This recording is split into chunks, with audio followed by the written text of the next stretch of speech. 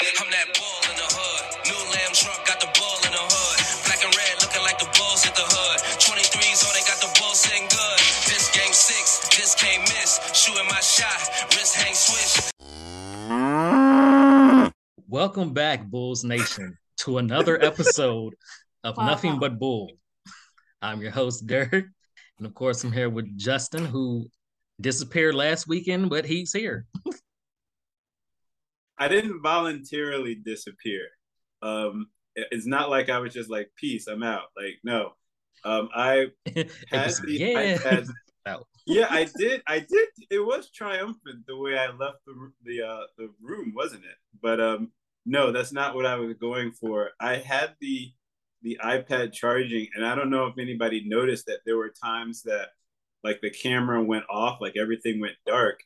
But that was me turning off the camera trying to find the charger, and I couldn't like very well just like lean down or crawl underneath like the table to try to charge while we were recording.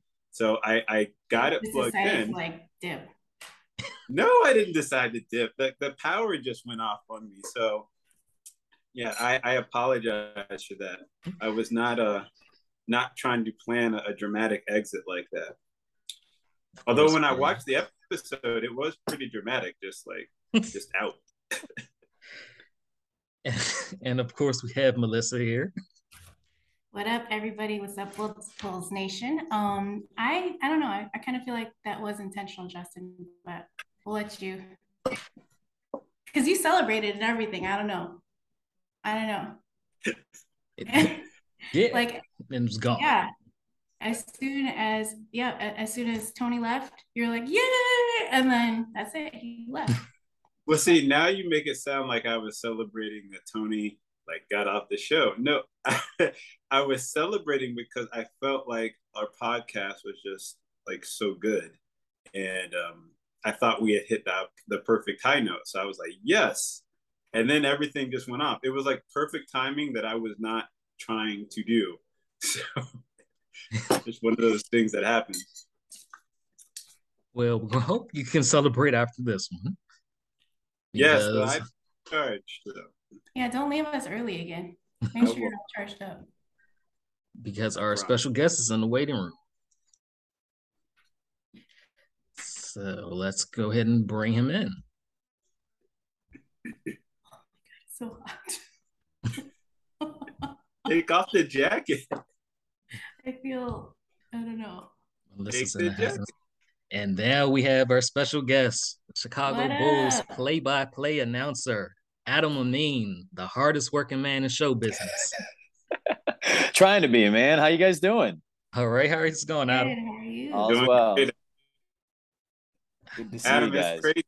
Like, I've just been watching you because like Melissa was mentioning how you were calling the preseason game for the Bears. Mm-hmm. And I was like, Adam is everywhere, like calling NFL, MLB, NBA. Like this morning, like before I got up this morning, I had a dream that you were like doing the weather for my local like weather station. Adam is everywhere in my head, and it's not just me. You are everywhere. This is not the type of market penetration I was looking for. I swear I'm trying to get in and get out. You know what I mean? I'm trying to do the game, get out, not bother anybody, and stick around. But I guess that's cool, man. I'll take it, Justin. You're in the man's dreams now. So it's everything I've ever wanted. It's everything I've ever wanted. Exactly how I meant for that to come up. No, that's funny, man. Like I came from a school that had a really good meteorology program, so I at Valpo, so I know how hard those people work. So I feel good that I'm even revered in that same sense, even if it's in dreamland. I'm cool with it. Like they said, you're everywhere. You call football, basketball, baseball. I think you called a hot dog eating contest before. Like, what can you announce?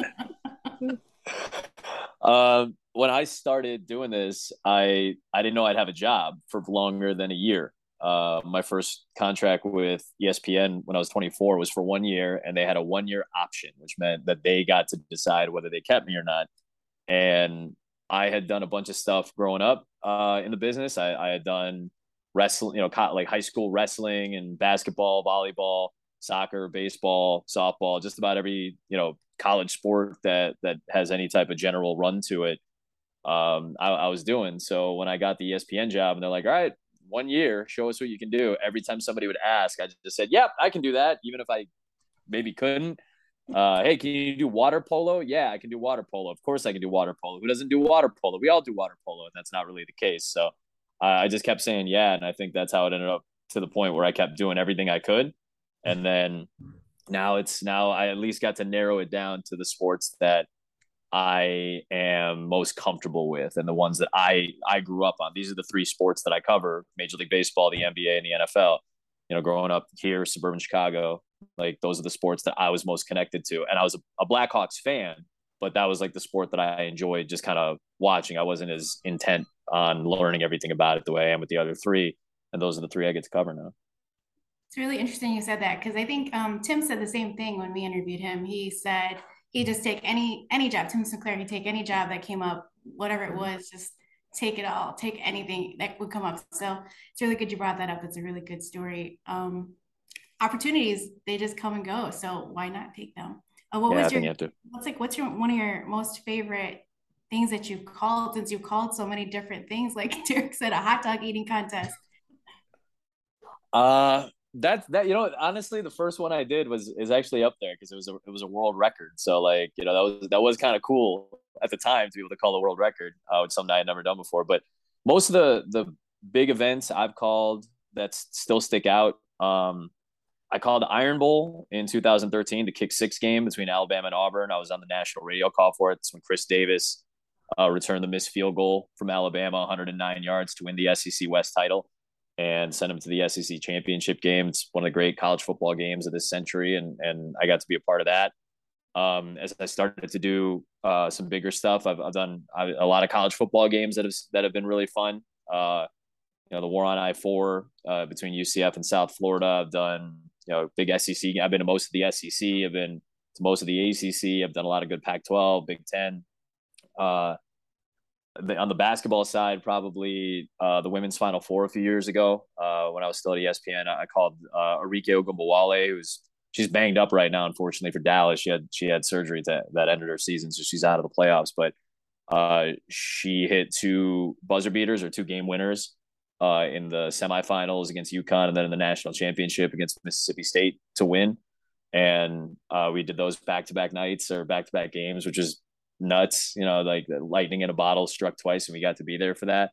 LeBron James, I covered a lot of his Cleveland days when they were making deep runs in the playoffs. That's when I first started doing the NBA and doing playoff games. And he had a second round game against Toronto in Cleveland where it was a back and forth ball game, and he ends up taking the ball the length of the court in the final 7 seconds and getting a shot off to win at the buzzer, which we got to call on ESPN radio. And that'll always stick out. And then now, as we kind of transition into this new phase, doing baseball playoff games, doing big NFL games. And then, this last year for the Bulls, where we got, fun game at, DeMar's 50, the DeMar buzzer beater against Indiana. I didn't get to do the one the night after, but I got to do the first one. And, there are a lot of fun moments this year and last that have stuck out just by sheer volume. Part of it is by sheer volume. Like you guys said, like the more you do, like you hope that you run into some fun moments, that's part of the reason I think we chase doing all these games. I've talked about this with a lot of my friends and colleagues that are around my age that are a lot like me, that we just do every sport because that's how we were trained to do it. And when you do as many games as we've done, and you run into like a cool moment, you kind of chase that, and you kind of hope that that's going to be the end of the game and you're ready for it and things like that. Like we just had Braves Astros on Saturday, and it was a walk-off in the 11th inning. Like you hope that you run into moments in games like that. Can you talk to us about the first buzzer beater that you got to call with DeMar, and also maybe like how you felt how you felt watching the second one but not being able to call it? Yeah, the first one was nuts, and that was a weird day too, because the Bulls were in the midst of some COVID issues, so we were testing every day. And that was a game where my guy Casey Johnson had to step in for me for the first quarter plus because I got flagged with a positive test, and I had to go retest in the back and make sure that I was, that I was clean and it was just a false positive and all that. So a little nerve wracking at that point that I was going to miss out on not only that game, but I was supposed to do a big NFL game that weekend in Baltimore, which is why I couldn't do the game against the Wizards. So I'm like, in my head, I'm like, damn, I'm not only am I going to miss out on a game that I'm here to do, that I've prepared to do, but I miss out on like the whole weekend, and I got to step out for a while. And thankfully it was a false positive, so I got to run back in and do the game. And then, just the way the final 15 seconds kind of played out with, the ball that goes out of bounds that maybe should have been Bull's ball, the deflection or the tip to the rim that got deflected, and Kobe White saved it to DeRozan, and that set off the final sequence of events. You're kind of white knuckling it, like you're kind of just holding on at any point. That it could be, you could be a veteran of this of 50 years and still feel that same adrenaline and that same energy because I've seen this happen. I've called moments like this. I've called really big moments like this, and that doesn't mean you're always prepared or ready for them, but you try to be. And I just, the tension of the moment is what carries a lot of us through it, because we want to get it right. We just, the adrenaline makes us laser focused, and you're waiting for something to happen, and you set it up as best as you can. And when the ball goes in, you hope that you have enough strength to make the call, and we hit the call and then get out of the way. They always teach you that in television, and in the biggest moments is to just get out of the way when the pictures tell a better story than what you can say. And the pictures of that moment, the adrenaline of that moment, especially, New Year's Eve, road game, day game, but it was like half Bulls fans in Indianapolis, for that game. So, it almost felt like a home game, and the crowd, there was a good chunk of the crowd that was just going nuts. So it was an incredible experience. And I flew with the team to Washington, and I got picked up to go to Baltimore. And again, I was like sad because I wanted so badly to just do the Bulls game and then do the Rams game on Sunday. Because again, I don't like giving up games. I hate it. It's the thing that I hate about, the one thing that the drawback of doing the NFL and doing baseball playoffs and all that stuff is that it crosses over with the Bulls, and I lose out on a few games. And I appreciate that the companies that I work for are very understanding and forgiving of that, because they want you to do big games and they want you to be on a big stage. But I don't like giving up games. So I'm sitting there in my hotel room, and I have the game up on my iPad, and I'm watching, and I'm like, this isn't gonna happen again. Like this, there's no way, no shot. And DeMar's in the coffin corner, double teamed essentially. I was like, no, there's no way. And it hits, and I'm in shock. I rewound it because I wanted to listen to Andy Dimitra, who filled in for me that game and did a wonderful job. I just wanted to hear his call, and he nailed it. And I was just really like, I was beaming. And then I got a bunch of my phone blew up because I think a lot of my friends either assumed that some people either assumed I was doing the game and they were excited, or they knew that I wasn't. And they're like, did you see what just happened? So, it's a weird, bittersweet feeling. I'm glad my buddy got to call that moment, but obviously I would have loved to have been there in the seat to be able to call that moment. Well, Adam, obviously, the companies are willing to work with you because you're just so great at what you do. But that being said, is there a part of you that has to like separate your fandom from like being in that experience of actually calling the game? Like I've often wondered, like, how do you separate those two things? I think it's definitely different for the Bulls versus what I do nationally. It's definitely different because for the Bulls, somebody told me last week, and I thought this was a good way to say it. I have controlled fandom when it comes to the Bulls broadcast. I think it's obvious that Stacey and I want the Bulls to win. I don't think it could be more obvious, but we still call the game as we see the game being played. And that's first and foremost, because that's part of the job. I think credibility is really important, especially to local fan bases. And especially in Chicago, like this isn't a stupid fan base. This is one of the biggest markets in the country, and it's one of the biggest brands in the world. Fans of this team aren't idiots. They know the game. They know what's good. They know what's bad. And I also know that because you're fans, you allow the most extreme version of your fandom to come out at the biggest moments. That's what's fun about being a fan. You guys are allowed to do that. I have to control that part of it. My fandom extends to when a good play is made by one of the Bulls players. I am excited, not only because it's a fun play, because when the opponent makes a good play, we get excited for those. Those are fun to watch. Like, I respect NBA players. I respect this game. This is the game I grew up on, and Stacey knows it too.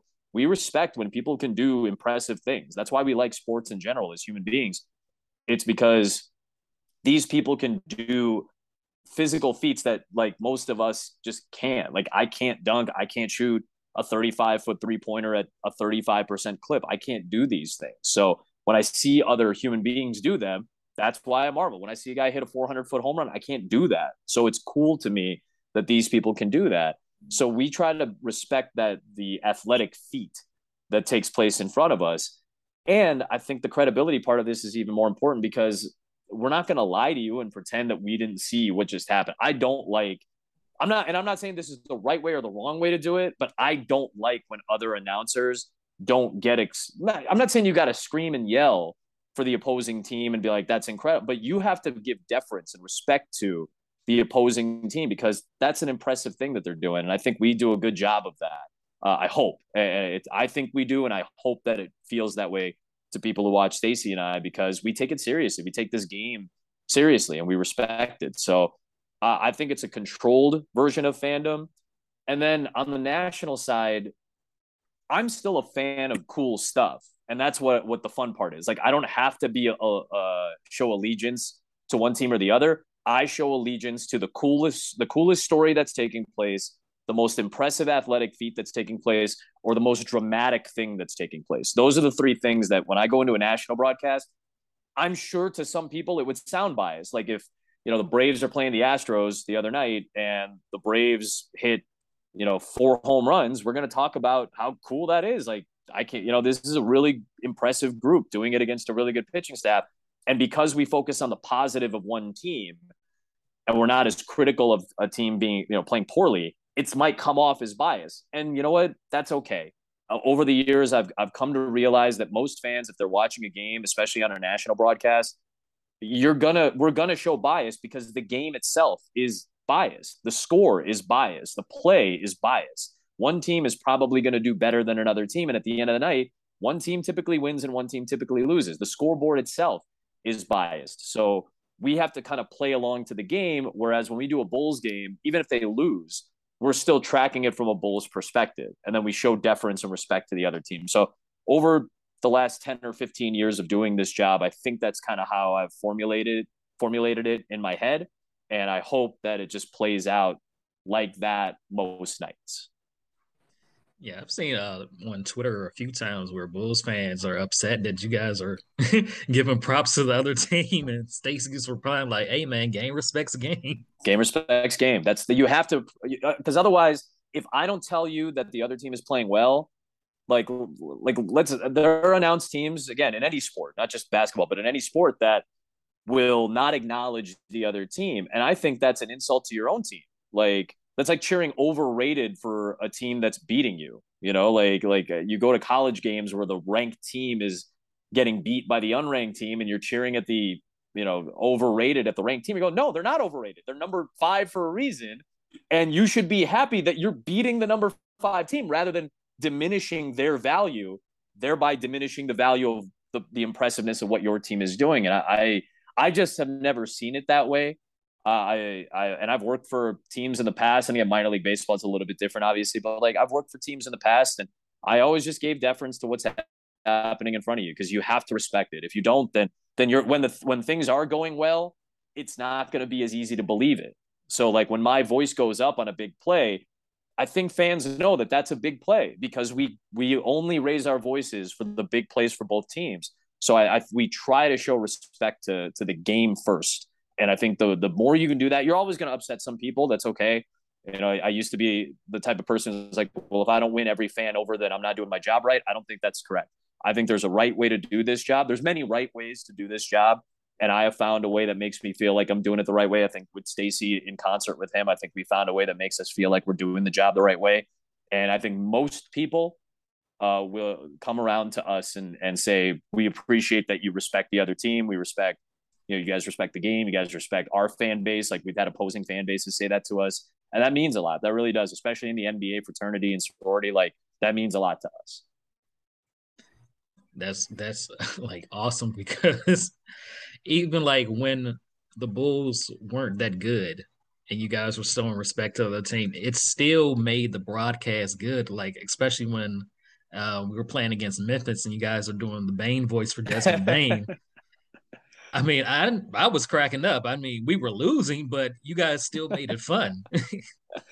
It's again like that was enjoyable for us. You know, I remember we did a Raptors Bulls game earlier this year, and like Gary Trent got called for a foul that fouled him out that probably shouldn't have been called. And all we did was say as much. You know, like, yeah, it's a break for the Bulls, and we can say it that way. We can frame it at, you know, from a Bulls perspective. That's a big break for the Bulls. But we acknowledge that probably was the wrong call, and Gary Trent shouldn't be out of this game for Toronto right now. And I think just that's seeing the game for what it is. That's not sugarcoating anything. That's not hiding anything. And don't get me wrong, we definitely like I'm not out to make it personal against anybody. Like I would never say anything personally about a player. But the best lesson I got is from probably the biggest mentor in my career is Ian Eagle from the Brooklyn Nets. He's the TV guy for the Brooklyn Nets. He does CBS NFL, CBS NCAA tournament. He does TNT NBA. He's like one of the most accomplished broadcasters in our industry. And he's one of my mentors. And he told me a story about when I think it was Rick Pitino, and I can't remember for sure now which coach it was, but a coach had heard something from like his wife or like a friend of his that Ian had said on air. And it got kind of garbled in the translation. It was like, you know, like a telephone where you lose some of the key details, or, you know, you spin it in a way that makes you feel comfortable. And the coach asked Ian to come into his office. And Ian went into the office, and the coach asked him, like, hey, I heard this is what you said. Can you explain that? And Ian said, well, this is what I said verbatim, and here's what I meant by it. And his point was that as long as you would feel comfortable saying it to somebody's face, like if I could go up to Zach LaVine and say, and if he asked, I would say like, hey, that was a bad play that you made. And all we did was say, hey, that was a bad play. And then we moved on. You know, like we didn't say Zach's terrible. We didn't say Zach's the worst player, something like that. That's not how we do it. That's not how we approach this. That's not our job. It's not to be personal. It's to be critical of the play on the floor because of a standard that has been set by the players, especially when you win. Like the Bulls are a winning team now. And I think it's actually easier to be critical of a good team because they set a standard now. You have expectations for them. And when they don't meet those expectations, you have a sense for why. You know, like they didn't play as good of defense tonight as they did against Cleveland. We can say that. That's a critical point. You guys didn't play as well defensively as you did 2 nights ago. I don't think we're saying anything out of pocket. We're just observing it. And we're not saying that they don't deserve to play anymore. No, there was a game against Charlotte late in the year where they were flat. They were dead flat. And we said as much. This is the worst performance of the season for a really, really good team. And I think because we've built that credibility, or tried to build that credibility, that trust with anybody who watches over the course of a long season, because expectations are where they are, the standard is set where it is, we call it out when it's not at that same level. And I would feel comfortable saying that to a player because it's true. And again, we don't make it personally. It's only about the game. It's about the game and the play on the floor. And then when they do well, we certainly want to highlight it. We want people to like the guys that play for the Bulls. We want them to cheer for these guys. We tell stories about them. We talk about meeting their families. We talk about what's going on in their personal lives to an extent, you know, without being too prying. I mentioned Zach on the baseball broadcast on Saturday. You know, I'm doing a Houston-Atlanta game, but we were talking about how athletes who have kids, you know, Alex Bregman of the Astros just had his first kid, you know, on August the 1st, and he's been red hot since. You know, he's been hitting like 400 since, which is pretty cool. It's a cool story. But we talked about the mentality and the perspective of how athletes shift their mindset once they have a kid. That changes how they approach the game, because they leave like the bad stuff at the office, you know, at their work, and then they come home and they're focused on their kid, their partner. And I mentioned Zach, like Zach's wife is pregnant right now, and he's already talked about that People magazine article where he's like, I'm more worried about her and the kid when I get home. And I'm sure that story will come up once or twice during the regular season or during the season at some point. You know, when preseason starts, we'll mention, hey, Zach had his first kid in the offseason. Like, Here's how he approached it, how he talked about it. So we want people to connect with players on the Bulls, but that comes secondary to the game. The game is always first. And speaking of connecting to players on the Bulls, our rookie Dalen Terry, he seems to be pretty outspoken and getting well connected with the fan base.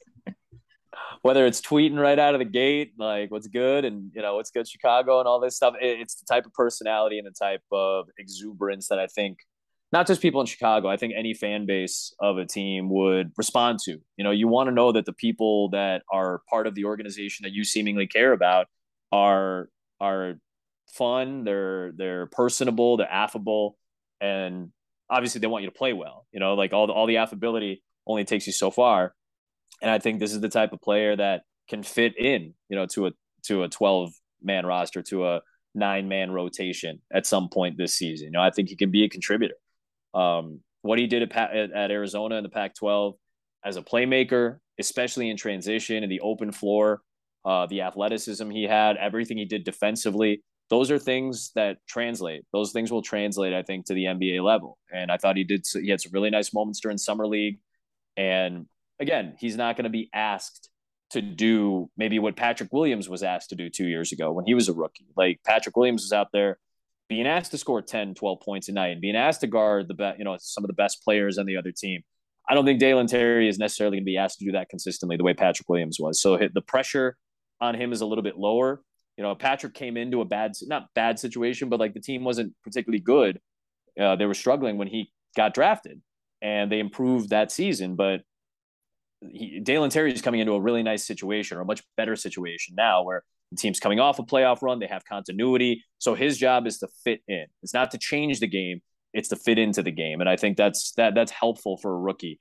And I feel like his personality along with his play, if he plays the way we expect him to play, I think fans will gravitate and appreciate him right out of the gate. Yeah, he had go ahead, Justin. I was going to say, Adam, you mentioned how the standards on this team have definitely changed with the different expectations, because there's a lot of new talent that's on this team. And you also mentioned how the Bulls fan base, well, the Chicago fan base in general, how they're knowledgeable. And I feel like we can all agree that many fans really gravitated around the sense that the Bulls were adding a good amount of talent to fit around Zach LaVine. Mm-hmm. And there were a lot of good vibes. But why do you think that the national media took a little bit of time to kind of accept that this Bulls team was progressing in the manner that it has? I didn't understand why the DeRozan signing last year in particular, and I know it's become a meme for us in Chicago now, we're signing in the off season and everything, but like, I didn't understand why that was the case. Maybe it was the money, you can make an argument for or against a player based on salary and contract across the league. That's a debate that you can have for any player. So I kind of try to disregard those conversations if at all applicable. Like if they're not applicable, I don't really deal with it, So I was looking straight up at the fit.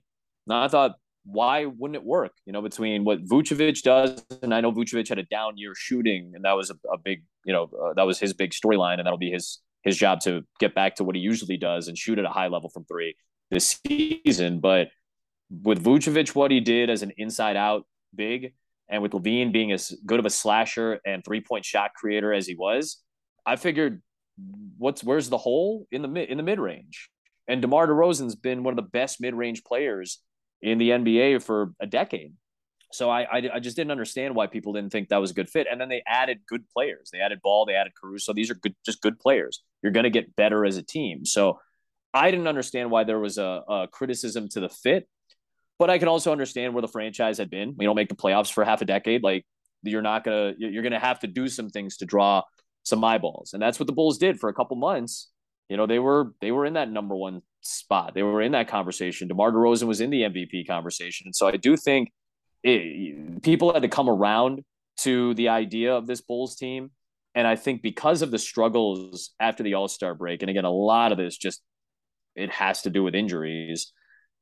I think the struggles after the All-Star break and only taking Milwaukee to 5 in a playoff series probably cooled the jets of a lot of people around the national media when they were looking at the Bulls this season. You kind of tell with maybe how many national TV games they have compared to the Nets or the Knicks, who both finished behind the Bulls. You know, the Knicks weren't even a playoff team last year. So, like, it's a little bit jarring at times. I imagine the Nets and the Knicks are getting a lot of airtime because they're in New York and they're fun stories. They're weird stories. They're roller coasters to track those teams, whether it's Tibbs and the relationship to his players in New York, or it's Durant and Irving and the drama with Steve Nash and Josiah and Sean Marks and the ownership group and the front office.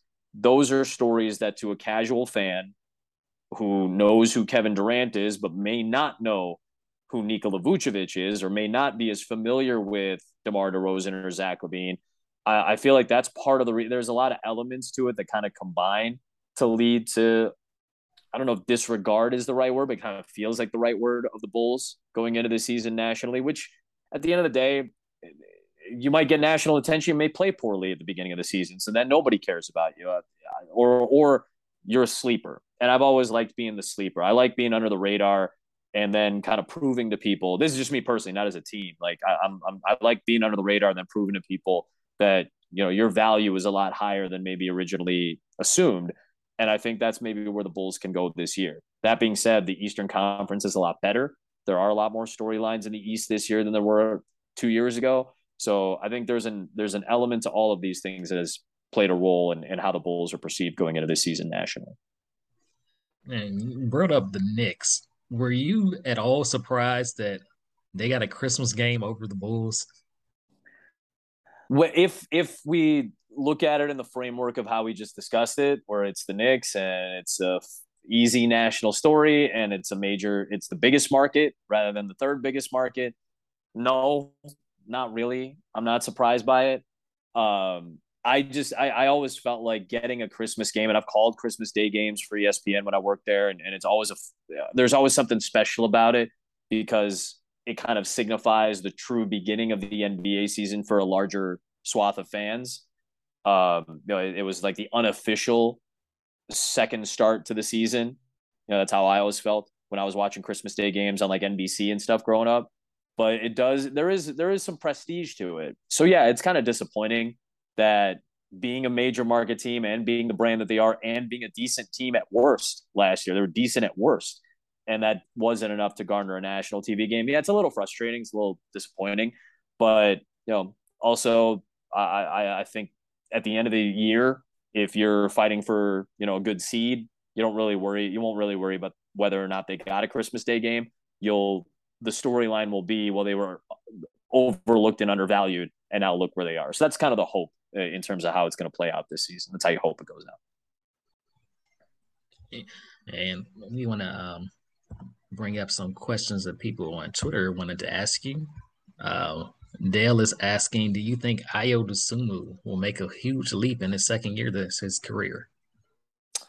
I think he has the ability to make a pretty big leap because there is something to be said about, the dog mentality. He's got that dog in him is the funny line. I'm sure we'll bust out once in a while, but like he is that guy. He's that type of chip on the shoulder player. We told the story a couple times during the year where Ayo has notes on his phone, on his iPhone, like all of us do. And he has a page in his notes of like a diary, basically. And he remembers the 37 guys that got picked in front of him. And the tattoo that he was going to get this year was going to be the number 38 to remind him, like, hey, he got overlooked by a lot of teams.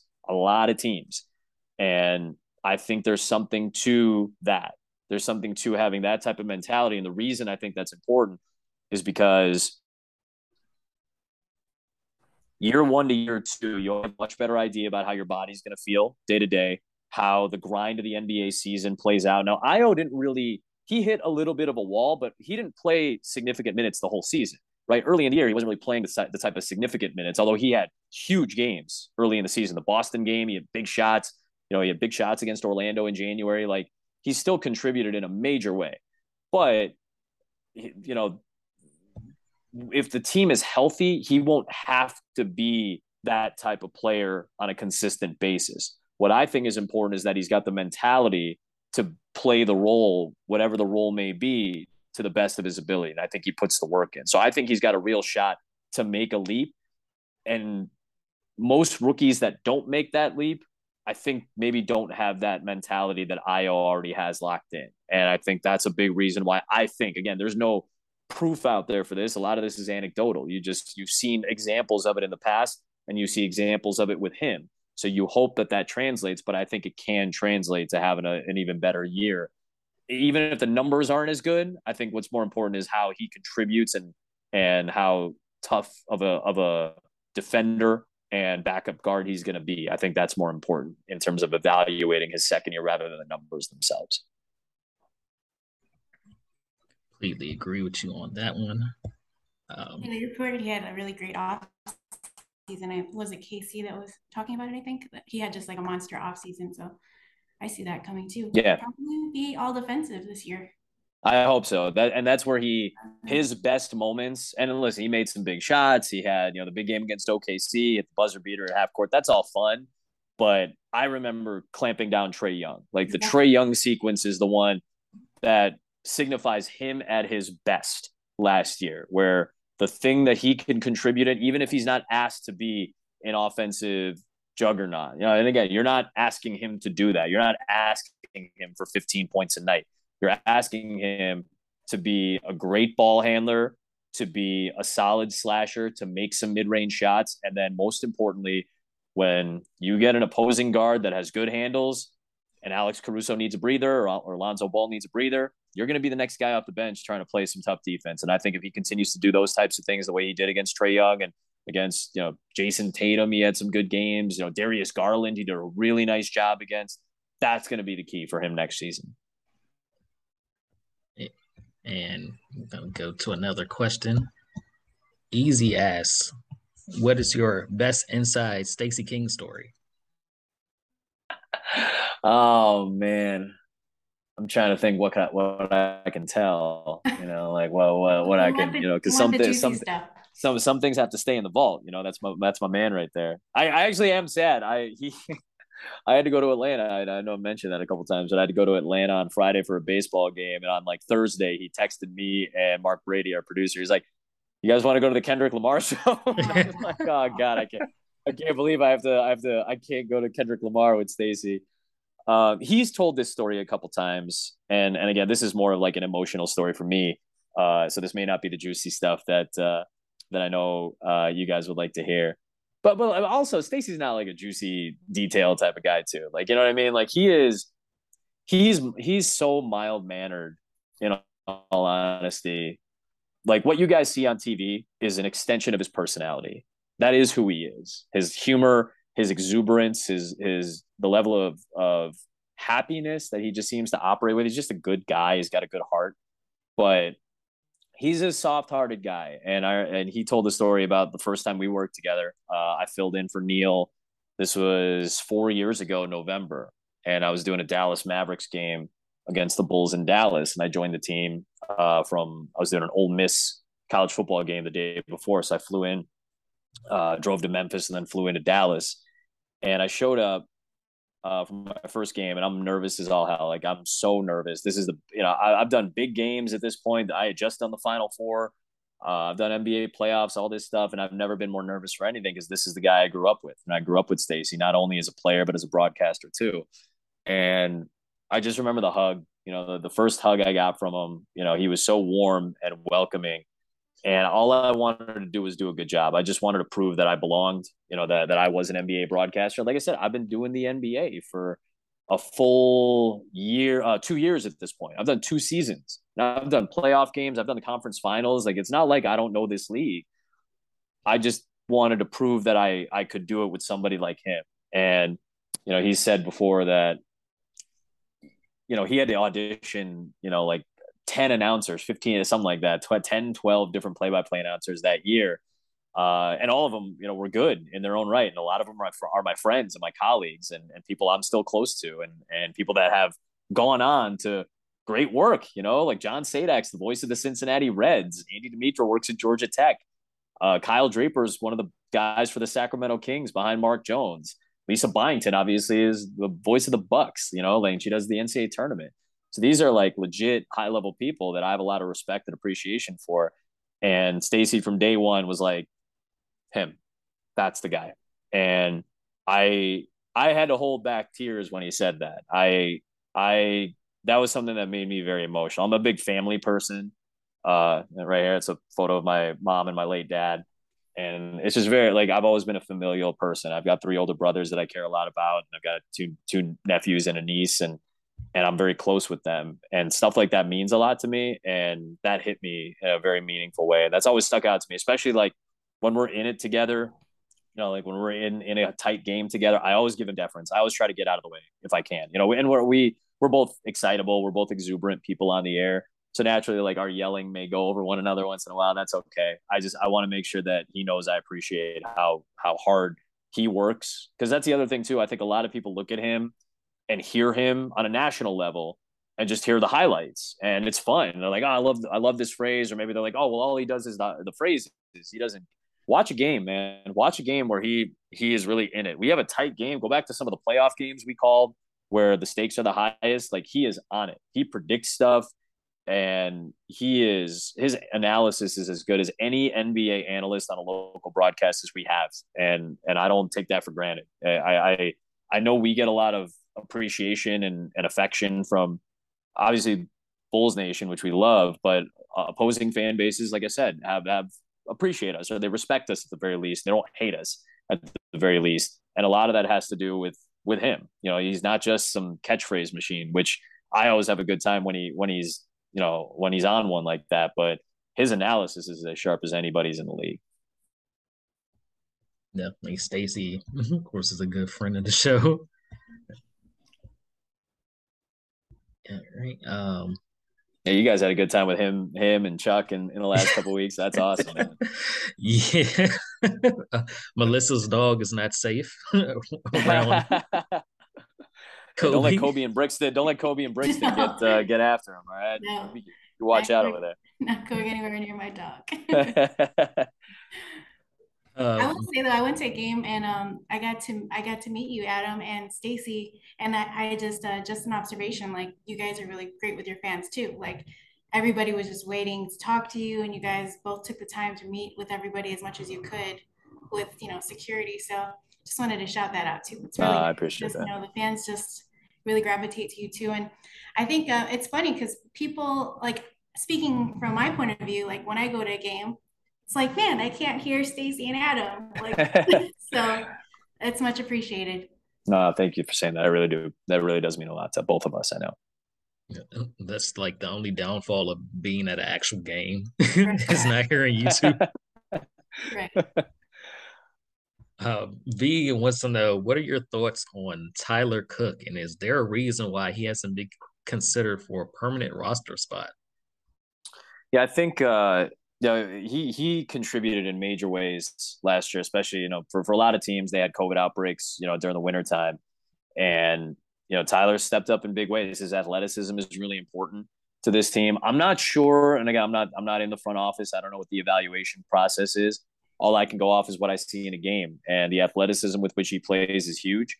I think part of the reason you go out and sign a guy like Andre Drummond, not only is he a veteran presence, which I think is necessary on a team that has a lot of youthful pieces, and I know DeMar has really, his presence really shifted the mentality of this team last year, like just how to be a professional. Like you use the term pros pro, a professional's professional. That's DeMar. And I think Andre Drummond kind of fits into that mold as well. But the lack of physicality, I think, at times on the defensive end is maybe where Tyler just lacked. And I don't know, again, that may be an unfair assessment of his. Because offensively, I love his athleticism, his talent, his nose for the ball, the way he is aggressive. He can be violent at the rim. And that's where I think he was at his best. But I think you need that physicality at both ends of the floor. And I think maybe that's why you go out and sign an Andre Drummond type. That's why you're probably the Bulls are probably looking at Mitchell Robinson, from the Knicks to try to see if they can bring him over on a contract or in a trade scenario. That's why you're in the conversation at the very least, maybe not deep into it, but in the conversation for Rudy Gobert. The physicality on the defensive end, because Caruso and Ball, when they got hurt, this is a point of attack league, right? The point of attack, right where the point guard begins and initiates actions of an offense. What Caruso and Ball did so well was to disrupt those initial actions defensively. And when you disrupt actions, especially the first one, but maybe even more importantly, the second one, when you can get into the second action and disrupt that, now you're looking at 6 seconds on the shot clock and forcing teams into ISO possessions and tough shots and tough jump shots. And when those guys were out, that put a lot of weight on not only Vucevic to play help side, but all the wing guys to play help side as well. And Vucevic isn't as physical of a defender. Like he can bang down low. And I think he was frankly at his best when he was banging down low offensively. But defensively, it's a different story. And I think the lack of physicality for this team at the big spot last year on defense was something that hurt him at times in certain matchups. I know this is a small ball league right now, but there are a lot of talented big men in this league. Like when you play Philadelphia on October 29th, like Andre Drummond is going to have to play some minutes against Joel Embiid. And I don't doubt that Embiid's going to try to play out on the perimeter when Drummond is on him or Drummond is in the game. So maybe you'll have to make some adjustments, but you have to be physical with guys like that. And I think that's maybe where Tyler Cook was just lacking a little bit. And that's why you went out and got a player like an Andre Drummond. Andre Drummond. Sorry. No, go ahead. I'm sure, did you probably see what he said? He made a comment, I'm on my way. By the time I retire, I'll go down as the best rebounder ever, if not already. What are your thoughts on that? Well, I mean, listen, this guy has about as many 20 rebound games as anybody in NBA history. Like we compare him to Dennis Rodman in that sense. And there's no reason, like if Andre Drummond had said I'm going to be the greatest center of all time by the time it's over, then you maybe kind of balk at that, right? Because maybe he doesn't have the offense or the blocks or whatever it is. But in terms of rebounding, another, like we talked about with physicality for this team, like they got beat up on in their worst stretches of the year last year. The Bulls got crushed on the glass. They got killed on rebounding. And one thing that Andre Drummond has done as well as any player in NBA history is just bang and just get boards. And it's with that physicality that we talked about. There's not many guys, we're talking about like the David Robinsons and the Rodmans of the world that put up numbers rebounding like Drummond has. So I think that specifically, that part of his game is one of the best in the league right now. And again, he's going to have to put the work in and make sure he's physically ready, as he gets on in his career now at this point. What is he? At this point, he's 29 only, but he's had a lot of wear and tear. He's been going at this for a long time. And that's a reason why you want him. He has seen a lot. He's done a lot. But that physicality has separated him in a lot of ways from a lot of other players. You don't stick around in this league with I'm not saying his offensive game has lacked in his career. It's been pretty good, but that's not what he's asked to do anymore. He's asked to do what he talked about. And I think there is some credence to that. Though those 20 rebound games are not easy to come by. They're difficult to come by, and he still keeps racking them up.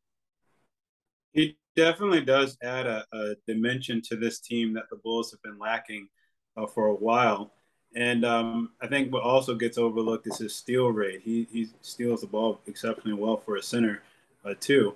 But when you have him going towards that bench role and you're adding in Goran as well, that makes for a pretty strong bench. How does this Bulls bench match up with other top teams in the league? Well, anytime you add pieces, you're adding depth right now. You said it earlier, Justin. I think last year, the previous year, I guess. Sorry. So 2 seasons ago, when you made the trade to bring in guys around Levine, you were trying to improve the core of this team, right? Through the draft with Patrick Williams, through the draft with Ayo Dosunmu, through free agency with Ball and Caruso, and with the pieces that you brought in,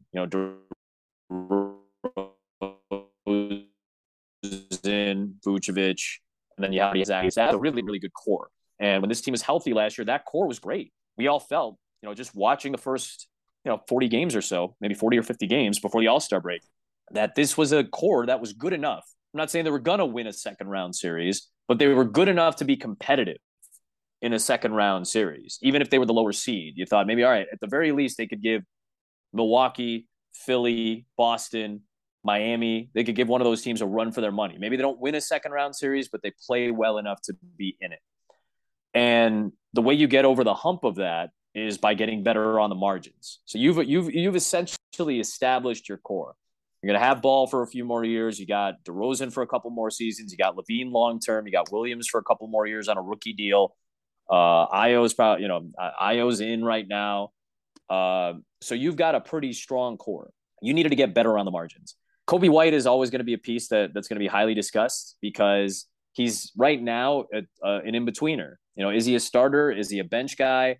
And to his credit, he has stepped into whatever role they've needed from him and done it to the best of his ability. And I think there have been more good nights than bad nights for Kobe White. Overall, more good than bad. But if you say, Kobe, you are a microwave now off the bench. Ayo, you're going to run the second unit along with maybe Caruso. Caruso, you're going to run some point guard. Ayo, you're going to come in and run some point guard. You've got depth with Terry now out of the draft in some wing depth. And Goran Dragic is a very good insurance policy at worst. 36 years old. He does not going to have the legs underneath him, but he is a great insurance policy to have. If Lonzo's knee is bothering him, if Caruso gets hurt because of the way he plays, his reckless style of playing defense and hustling, if that forces him out of a game for a night or a couple nights, Goran Dragic is a pretty good insurance policy to have at the point guard position. And I think this team got better where it needed to. I know it wasn't sexy in the offseason. I know it wasn't splashy. Drummond and Dragic and go get, a kid out of Arizona that not everybody had heard of. I know that's not splashy, but it is making you better around the margins. And you see where this takes you after January as you start to key in on the trade deadline. Where is this team at this point? Are they in a top 4 position in the East? Are they in the bottom 4 of the playoff picture? All right, well, maybe they need to make a move. Maybe they deal a Kobe White. Maybe they swing Vucevic with an expiring contract to bring somebody else in from a team that, isn't as good, but has a key piece at center. Like, I think that's how you approach this season. But most importantly, this team's core is already very established, and I think they got better around the margins. Like I said earlier, though, the rest of the East also got better around the margins. I think Philadelphia got better around the margins, getting a guy like PJ Tucker. I think Miami's going to have to reload, but they always seem to reload. Milwaukee re-signed a lot of their guys, and they're going to be their core is very well established right now, coming off a championship 2 seasons ago. So, it's not going to be any easier by any stretch in the Eastern Conference this year, but you got better in the positions that you needed to. And I think a player like Dragic, if he's not going to play huge minutes, that's okay. He's there for a very specific reason, and that's if you start to deal with the injury issues that popped up a season ago. I hear a lot, too, that he's really great in the locker room, too. So there's the impact there. We got like Dalen. Dalen's a really great leader, too, but you have Dragic that's really good in the locker room, and he's a vet. So it's, as you said, impact off and on the court. I think that's key. That better veteran presence always helps. We talked about it with Drummond. DeRozan shifted the way this team operates. Like that can't be overlooked. Locker room chemistry cannot be overlooked when you see guys like that. Even in the short time that Tristan Thompson was with the team, and I know he didn't live up to the expectations that I'm sure we had for him, but at the same time, he did bring something that was necessary for this team. And the 2 or 3 moments where he's screaming at the bench and guys are like, okay, that's fair. Like, yeah. And when you say it, you've got an NBA title and most of us don't. Yeah, it means something for you to say that. So I don't think you can overlook any type of veteran impact that a lot of these guys who've been around can make. Taking one more question from Twitter. C-Ray UK is asking, the greatest Bulls moment you had the pleasure of calling so far. And also, if you want to take your podcast appearance international. I'm always willing to talk to my friends overseas. That's always a possibility. That's no problem. But obviously I mentioned the buzzer beater. The 3 games, the 3 moments that I think stick out to me the most, and it's just very fresh at the top of my head, and there were a lot of them. That's what was so fun about this season, was that they gave us a lot of great moments. They gave us great shots, they gave us great defensive sequences. DeMar against Atlanta, at the United Center, the and one to take the lead late in the game, and those sequences were so much fun. But the 3 that stick out to me are the buzzer beater against Indiana, the 50-point special from DeRozan at the end of March, and game 2 of the playoff series. You know, the way they battled in that game and the way they showed Milwaukee that they were there punch for punch. It actually made it, like I said, it's easier to be critical of a good team. It actually made us more disappointed about the result in game one, you know, because they had worked so hard to get in it. And they were right there. They really could have taken a 2-0 lead in that series, stealing 2 games on the road. And who knows, you know, maybe I'm not saying they win that series, but maybe that goes to 6 or 7 instead of ending in 5. And I just felt like the way they reacted to the disappointment of game one. And for a lot of those guys, that was their playoff debuts. You know, for Zach LaVine, that was the first time he really felt the physicality and the competitiveness and how the refs call games at that stage. And they bounced back so impressively in game two.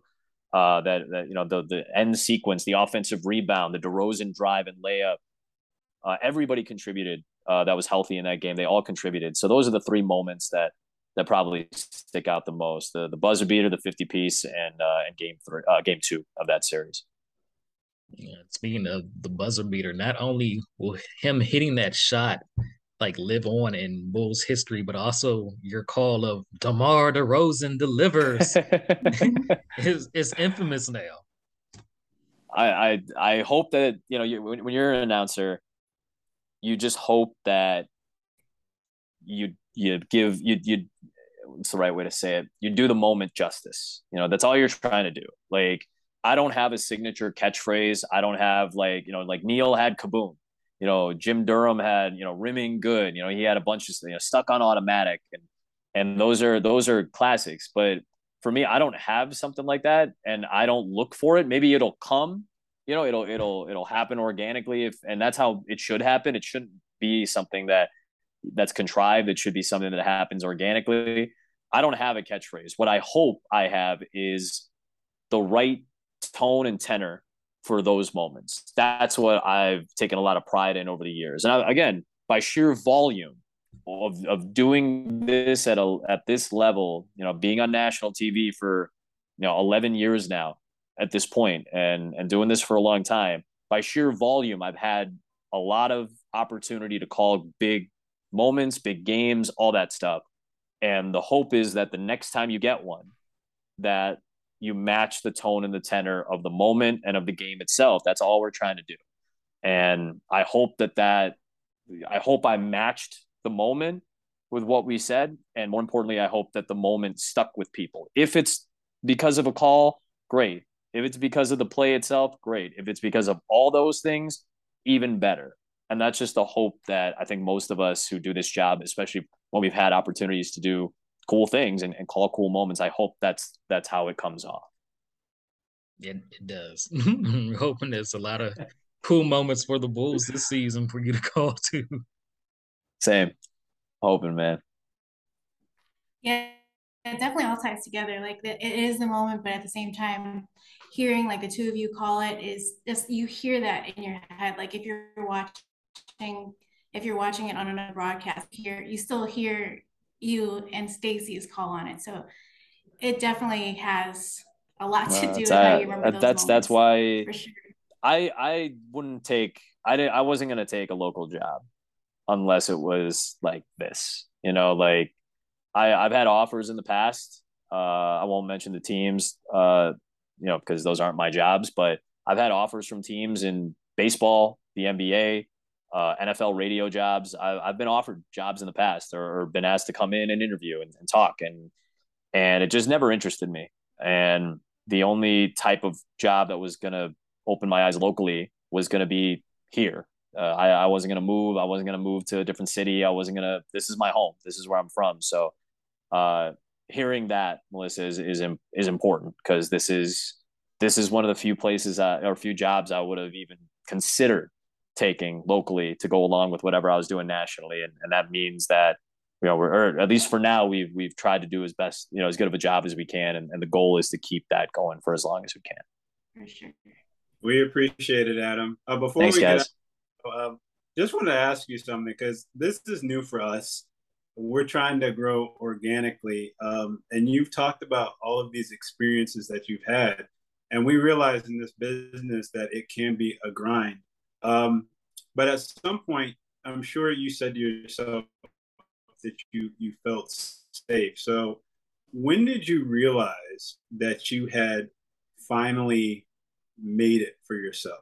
And you can't say like 50 minutes ago when you joined us. Like, it's a nice benchmark, though, right? It's a nice benchmark to consider. It's when you enter Justin's dreams. Remember? That's right. That was the peak. That was peak meteorology. That's a full circle moment. Well done, Melissa. Solid. You never really know when to pinpoint it, because it's an evolutionary process.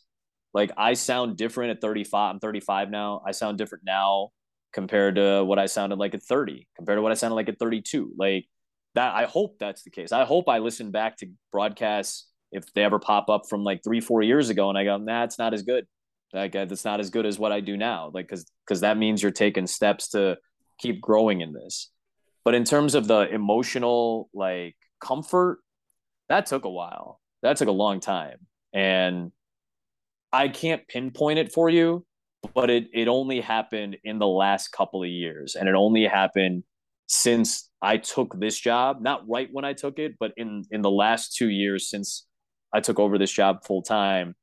Only then did I feel some level of comfort. And I'm still, the other part of this too is I had 9 years at ESPN, and for certain sports, I think fan bases of certain sports, whether it's college football, women's basketball, college softball, which is a sport that I did a lot of. I did the Women's College World Series for 5 years. It was one of my favorite events to do.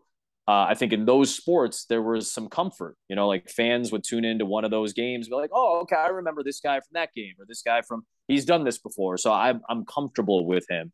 And when I left to go to Fox and to do the Bulls job, like there's not that same familiarity anymore. It's a new fan base. It's a completely new sport that I'm trying to win people over. And I'm trying to win over NFL fans now after doing this for, I'm going into my third season of doing the NFL.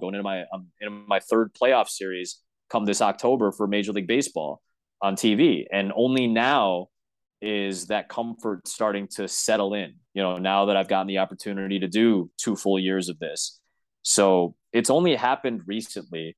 And my hope is that there's always some level of discomfort, because that means I have something to strive for. That means I have something to improve on always. I never want to feel like, all right, I can coast. I don't want to feel that way, because that means I'm going to get complacent, and I don't like myself when I'm complacent. I don't like myself when I'm cool about everything. I want to be the person that puts in the same effort now that he did 10 years ago, and the same effort now that I put in 10 years from now and 20 years from now. I want to be that guy. I'm not saying it's going to happen, but I want to be that type of person. So I don't ever feel fully comfortable, but emotionally connective to what I'm doing. It's only happened in the last couple of years, and probably really only in the last year.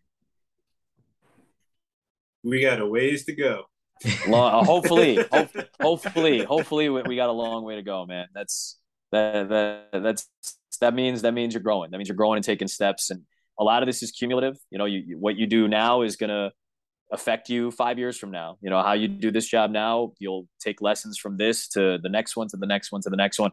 I mentioned Ian earlier, my mentor, and he said, you're only as good as your last one. I'm only as good or bad as what I did Saturday. I've got Bears Browns on Saturday this week in the last preseason game. I'm only as good as what I do this week.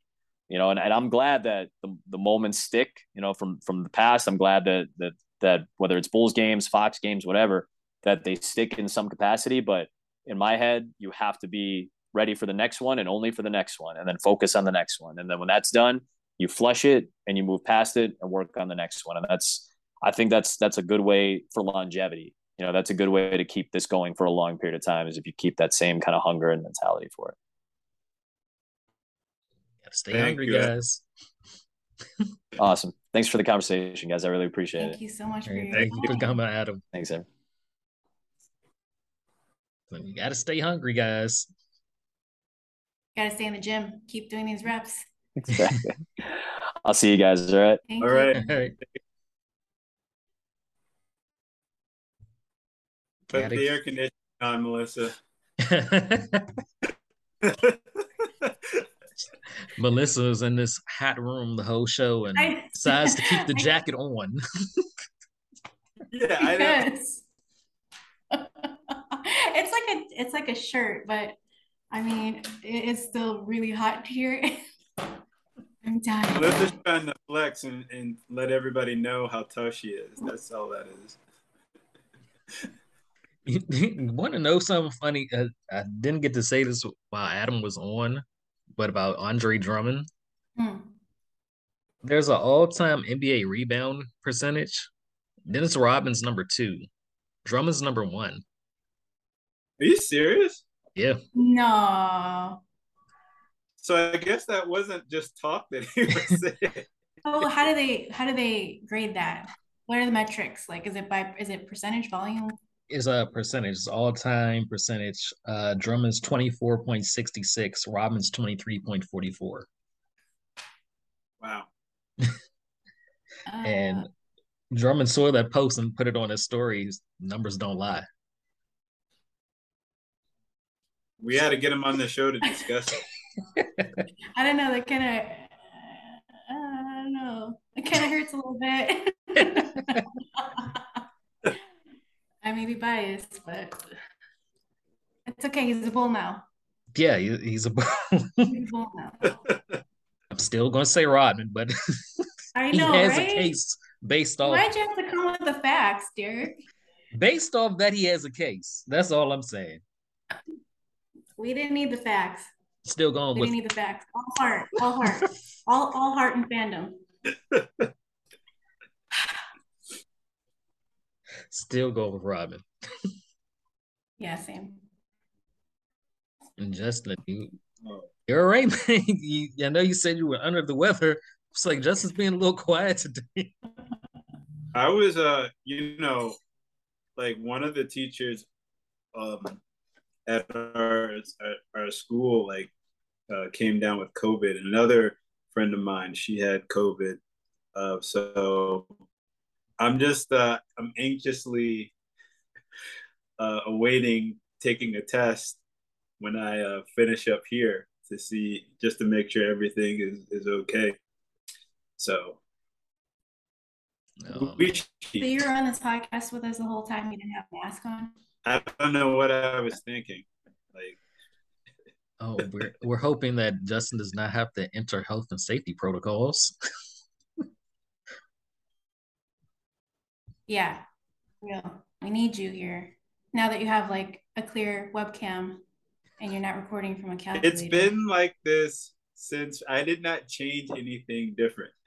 It's the same setup. I think it's you all that are different. It's like we'll have to hear from the audience, because to me it looks like you've been recording from a TI-83 first episode. But hey, you might have lost some of our viewers who don't know what a TI-83. A calculator. Okay, it's a calculator, a model of a calculator for the OGs. A huge blue calculator that people use to walk around with. Like, do people even know what a calculator is other than it being on the phone? You can just ask Siri anything. So you don't even have to push buttons anymore, really. What do you think about this? What do you think about our schedule, though? We have like 15 back-to-back games. Are we still recording? Yeah, we're still. So don't go disappearing. No, I'm not. He didn't throw his arms up in the air this time. Yeah, the NBA hates us. Like, we're tied for the most back-to-backs for the season, and we have the third least amount of rest days. Yep. Yeah, but you know what? We actually have, like I was saying before with our bench, this team actually is capable of doing that with the amount of depth that we have on the team. Like, it's not just like stars and then, just some guys who should be like on a lesser team. It's actual players. Like, I wanted to talk to Adam, like, it's just as far as asking him, like, did you know how good Caruso was when he first got here? But I think when you can like have those guys shift into those roles of not playing those starters minutes and just being able to impact the game in like small doses, even like a lot of people haven't really mentioned like the effect of a Javonte Green. Just getting him like just playing like maybe somewhere between 12, 15 minutes a game, but having those small doses just to impact the team on the defensive standpoint. Plus, have you guys been seeing like the videos that he's been putting out? Like, I don't know what happened to his game, but he's really elevated his game. Have any of you all been seeing that? Yes, the videos that we posted on the podcast Twitter. Well, that's where I've been seeing them. I haven't been watching those videos. I meant like other videos that I've seen that people have sent me, because I have not been able to get online with my phone and everything. So other people have been sending me other stuff, like just like YouTube stuff that they came across. So I apologize if you all have been sending stuff, but you just clowned me on my phone that I had, and you didn't congratulate me on the phone, the new phone that I had. Congratulations on your new phone. No, it's too late now. It's never too late. I kind of, yeah. We congratulated you off air. We're pretty excited. I mean, you disappeared for 3 days and then popped up with a new number. Yeah, I guess I should have told you all that was me. Derek was like, "Is this Justin?" This like today he texts me, "It's Justin." I'm like, I know. We've been texting for the last 3 days. I'm just making sure. Can't be too safe. Of course, before we get out of here, I have to mention we are 12 days away from Bulls Fest at the United Center. Justin unfortunately says he got a new phone and he chose that over coming out to Bulls Fest with us. For decision making. You promised me a GoFundMe, so I'm just waiting for those funds to come. On it. And of course, at Bulls Fest will be Finders Keepers Shy. They are the leading brand in Chicago with vintage wear, including vintage Bulls wear. They are kind enough to be styling me and Melissa for the event. So, if you run into us, we'll point you in the direction to cop some good vintage Bulls gear from Finders Keepers. That looked like a sweater from the Cosby Show. Did you see that 90s looking sweater? No, it just took me back. Vintage. I know, it just it all comes back. Yeah, it all comes back. Don't laugh at me. And on that we're gonna sign off here. Thanks again to the man of Justin's dreams, Adam Amin, for joining us. And until next time, go Bulls. Go Bulls. Go Bulls. Then it's game over. The horn blows.